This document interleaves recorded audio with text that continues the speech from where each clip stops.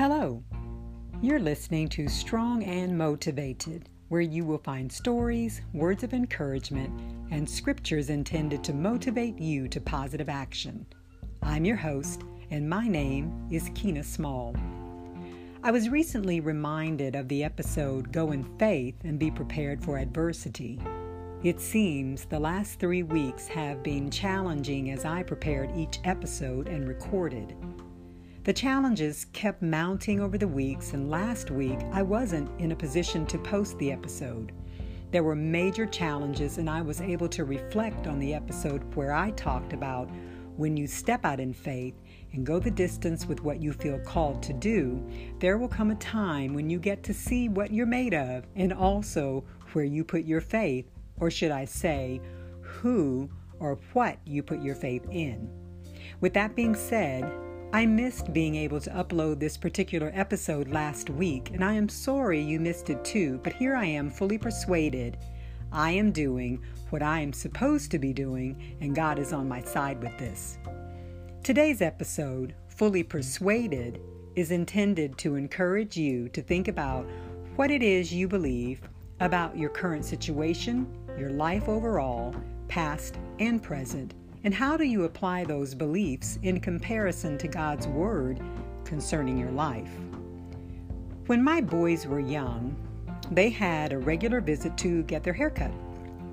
They would go with their father, and usually after each visit, the barber or stylist, who was an older woman my husband knew as a youth, would always give the boys a treat, or their father would purchase something for them. It was a special father-son time for both of our boys. They would get candy or a soda on many of the occasions. We didn't buy or keep candy and soda in our home, so they were always excited to get a haircut with the treat in mind.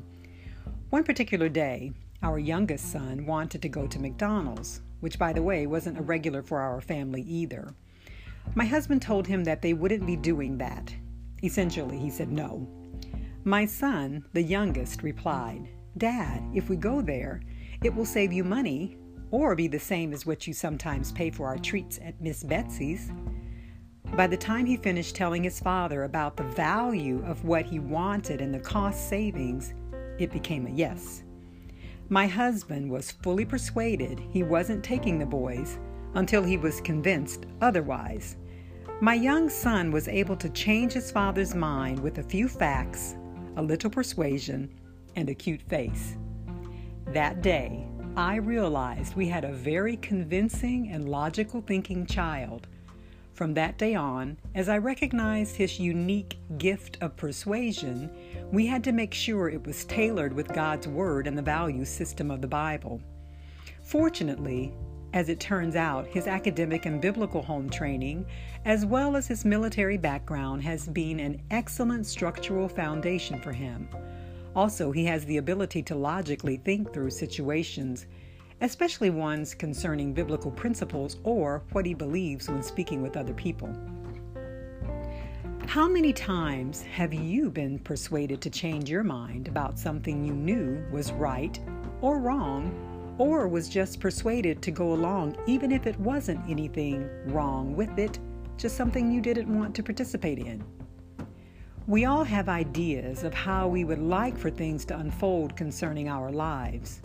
We have different beliefs, and we can become so convinced something is or should be a certain way, we are not open to the truth or have no idea what the truth really is. There are specific instructions in the Bible concerning what we should do and also how things are to be done. Of course, every situation is different, and therefore we need to seek God concerning specifics for the way we should go. I find that generally it is easy for people to give in and follow the path others are going on, or just listen to what other people feel is the path you or someone else should take. God is clear on the fact that we should seek Him first. In fact, the scripture, "But seek first the kingdom of God and His righteousness, and all these things shall be added to you," is found in Matthew chapter 6, verse 33. What does that actually mean, and what are these things? I believe the reference is we shouldn't put all the things we worry about and desire before God. We must include Him.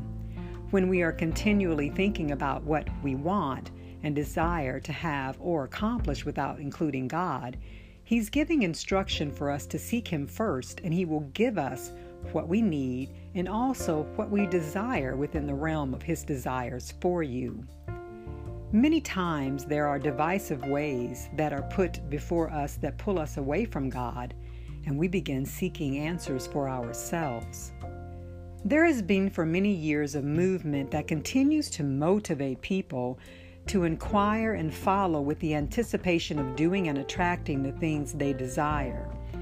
It is called the New Age movement, and it has been around for quite a while, and I see it on the rise again. I have two definitions for this movement. The first one, it's the New Age movement. It's a movement that spread through the occult and metaphysical religious communities in the 1970s and 80s. It looked forward to a new age of love and light and offered a foretaste of the coming era through personal transformation and healing.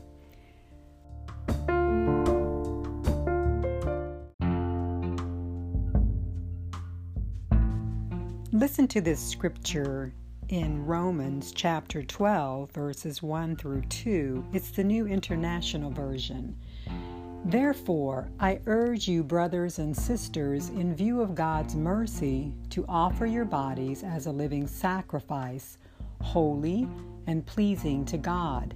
This is your true and proper worship.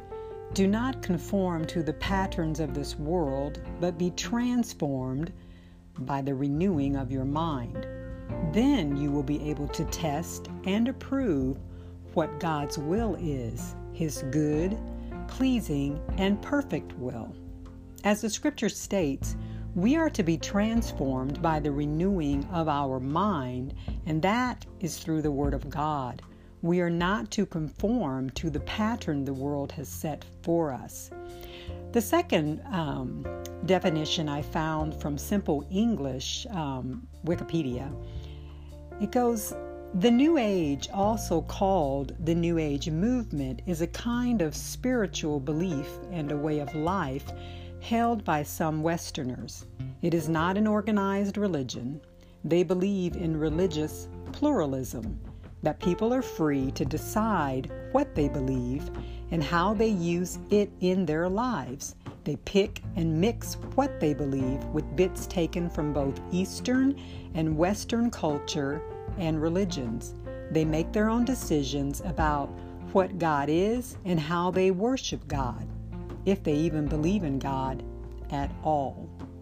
And then I have another version of the scripture that I read earlier. It's the King James Version, and it states, I beseech you therefore, brethren, by the mercies of God, that ye present your bodies a living sacrifice, holy, acceptable unto God, which is your reasonable service. And be not conformed to this world, but be ye transformed by the renewing of your mind, that ye may prove what is that good and acceptable and perfect will of God. How do you prove that? You prove it by renewing your mind through God's Word, His instructions. So much of the New Age movement is based on spiritual inquisitions, prolonged and intensive seeking and investigation of something one would hope to fulfill desires that cause people to fall into deceptive practices. I believe it is true that when you hang with people that are negative, you generally end up with other people that are negative and continue on the path of negativity, etc. So that would be, you're attracting something, but, and there is a but to this thought, when you base your desires on attracting things based on positive thinking or other methods that do not line up with Scripture and take you away from or leave God out of the equation, you leave yourself open to other things that cause you to fall away from the very nature of God's Word, which is the ultimate help you need for success. If you are not a follower of Christ, you might not fully understand this, but for those who are followers, keep in mind there are forces in life that work for you and those who work against you. You want to be on the right side of receiving what it is you need and not seeking what you want outside of God's plan for you. If you understand God has a plan, then allow Him to get you where you need to be and what you need His way. We must be fully persuaded the Word of God is the truth we need and follow the plan in place for us. Do not try and make another plan outside of what God has for you. Many times this will lead to frustration and a path that continues going around and around until you get it right. How many times have you seen people that continue doing the same thing over and over and over and never seem to get it right? Let God add all of these things to your life, whatever these things might be for you. There was a king in the Bible. His name was Saul. Whenever he wanted direction previously, he would seek Samuel, who was a prophet of God. Samuel would relay God's message to the king, but this time King Saul decided to go another way. He wasn't getting answers from God, and Samuel was no longer around. Saul had to make some important decisions concerning an army that was bound to attack them, and he didn't know what to do. He was very afraid and needed answers. Fear can be the culprit of causing us to become impatient and get ahead of God or do what we think is best outside of the plan God has for us. The prophet Samuel, the one he generally went to so he could inquire of the Lord, was dead. So Saul went to a medium for answers. The very man who had made it a law or cut off all mediums and spiritists from the land was now seeking another way of communicating with the dead for answers he previously received from God. And this practice of calling up spirits that are dead is an occult practice. Saul went from seeking God to seeking answers from another source. He received the answers, but they were not what he expected. In fact, he was told because he disobeyed God, he would die the next day. You can read the full story in 1 Samuel chapter 28, verses 3 through 25. Where do you go for answers? Think about your challenges. Are you fully persuaded God is who He says and will do what He says? Or are you seeking another way? There is another story in the Bible about a man. His name was Peter, and he was one of the disciples. He and the other disciples were in a boat crossing the sea. They had gone ahead of Jesus and would wait for Him on the other side. As the evening wore on, the wind and waves became disturbingly high. It was a storm. As the disciples looked out over the water while experiencing the tossing about, they saw a man. Thinking it possibly a spirit, they became afraid. I would like to make a point here before we go on. There will be times in our lives where we experience fear, but fear doesn't come from God. God hath not given us the spirit of fear, but of power and of love and of a sound mind. That scripture is found in 2 Timothy chapter 1, verse 7. It doesn't mean we won't experience being fearful, but the Bible calls fear a spirit, and it states it doesn't come from God. When we get in situations and become fearful, God would desire we trust Him enough to see us through. Okay, so back to the story. The disciples were in the boat heading to the other side, and after seeing the man, Peter called out, and Jesus answered. He told Peter and the rest of the disciples to not fear. Peter told Christ to allow him to walk on water to him if he were in fact Jesus. It took me a while to wrap my head around this request. I kept thinking, why in the world would Peter want to get out of the boat into the vastness of the stormy sea and walk on water heading to Jesus? I assumed because he had seen Christ do miracles before and knew if it were Jesus he would be safe and it would prove that he is who he says he is. Anyway, he told Peter to get out of the boat and come toward him. That was a daring request and move on Peter's part. Peter got out of the boat and began to walk on water. Peter had to be fully persuaded it was Christ. And Christ would allow this miracle, or he wouldn't have gotten out of the boat in the first place. Peter began to walk on water for a bit, and then something happened. Peter was fully persuaded in the beginning and lost faith in what he initially believed. He began to sink. Of course, as he cried out to Jesus for help, Jesus immediately helped him. But he also asked, why did Peter begin to doubt and become afraid? He told him he had very little faith. I love the fact that Jesus didn't scold him, but he did ask him why he made the choice he made. And he also confirmed a true fact, that Peter had little faith. How about you? Where or what do you put your faith in? I can tell you when you are trying to rely on God and follow His lead, it can be challenging. As I said in a previous podcast, listening for God to direct and know the way you should go is challenging enough. And then you have to have the courage to step out and do what you feel is right. For me, starting the podcast after my conference and other opportunities were shut down because of the pandemic was an eye-opener for me.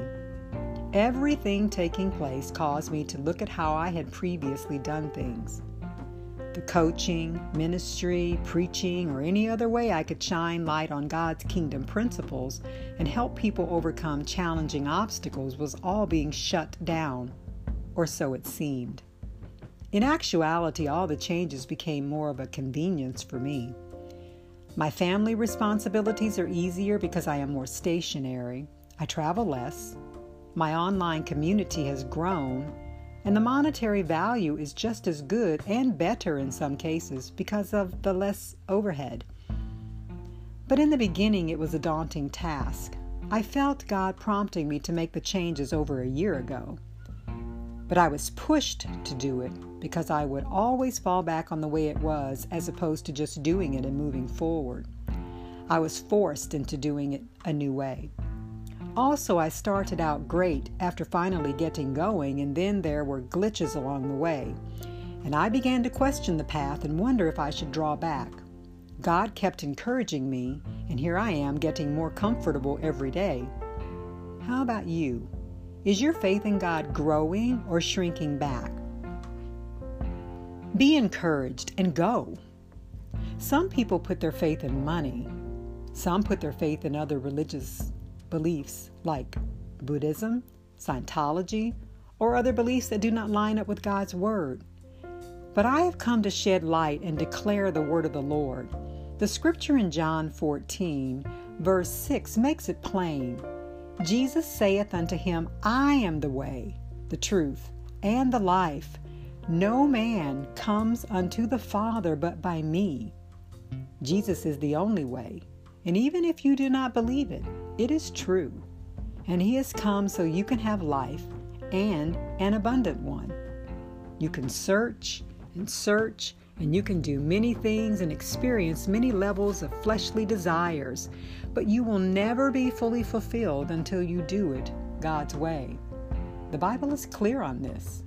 When you have questions as to how you can be saved, in Acts chapter 31, someone was inquiring how they could be saved.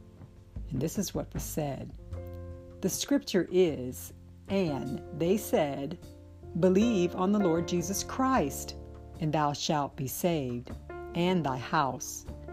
Put your faith in God and allow Jesus the opportunity to lift you out of the storm and the waters that are drowning you. Have faith in His ability to do what He says and help you with what you need. I am here as an encouragement and to let you know we have all had ye of little faith moments. The challenge is when we do, we should cry out to Jesus for help, just like I did, and just like Peter in the Bible. Jesus will be there for you too. All right then. Until next time.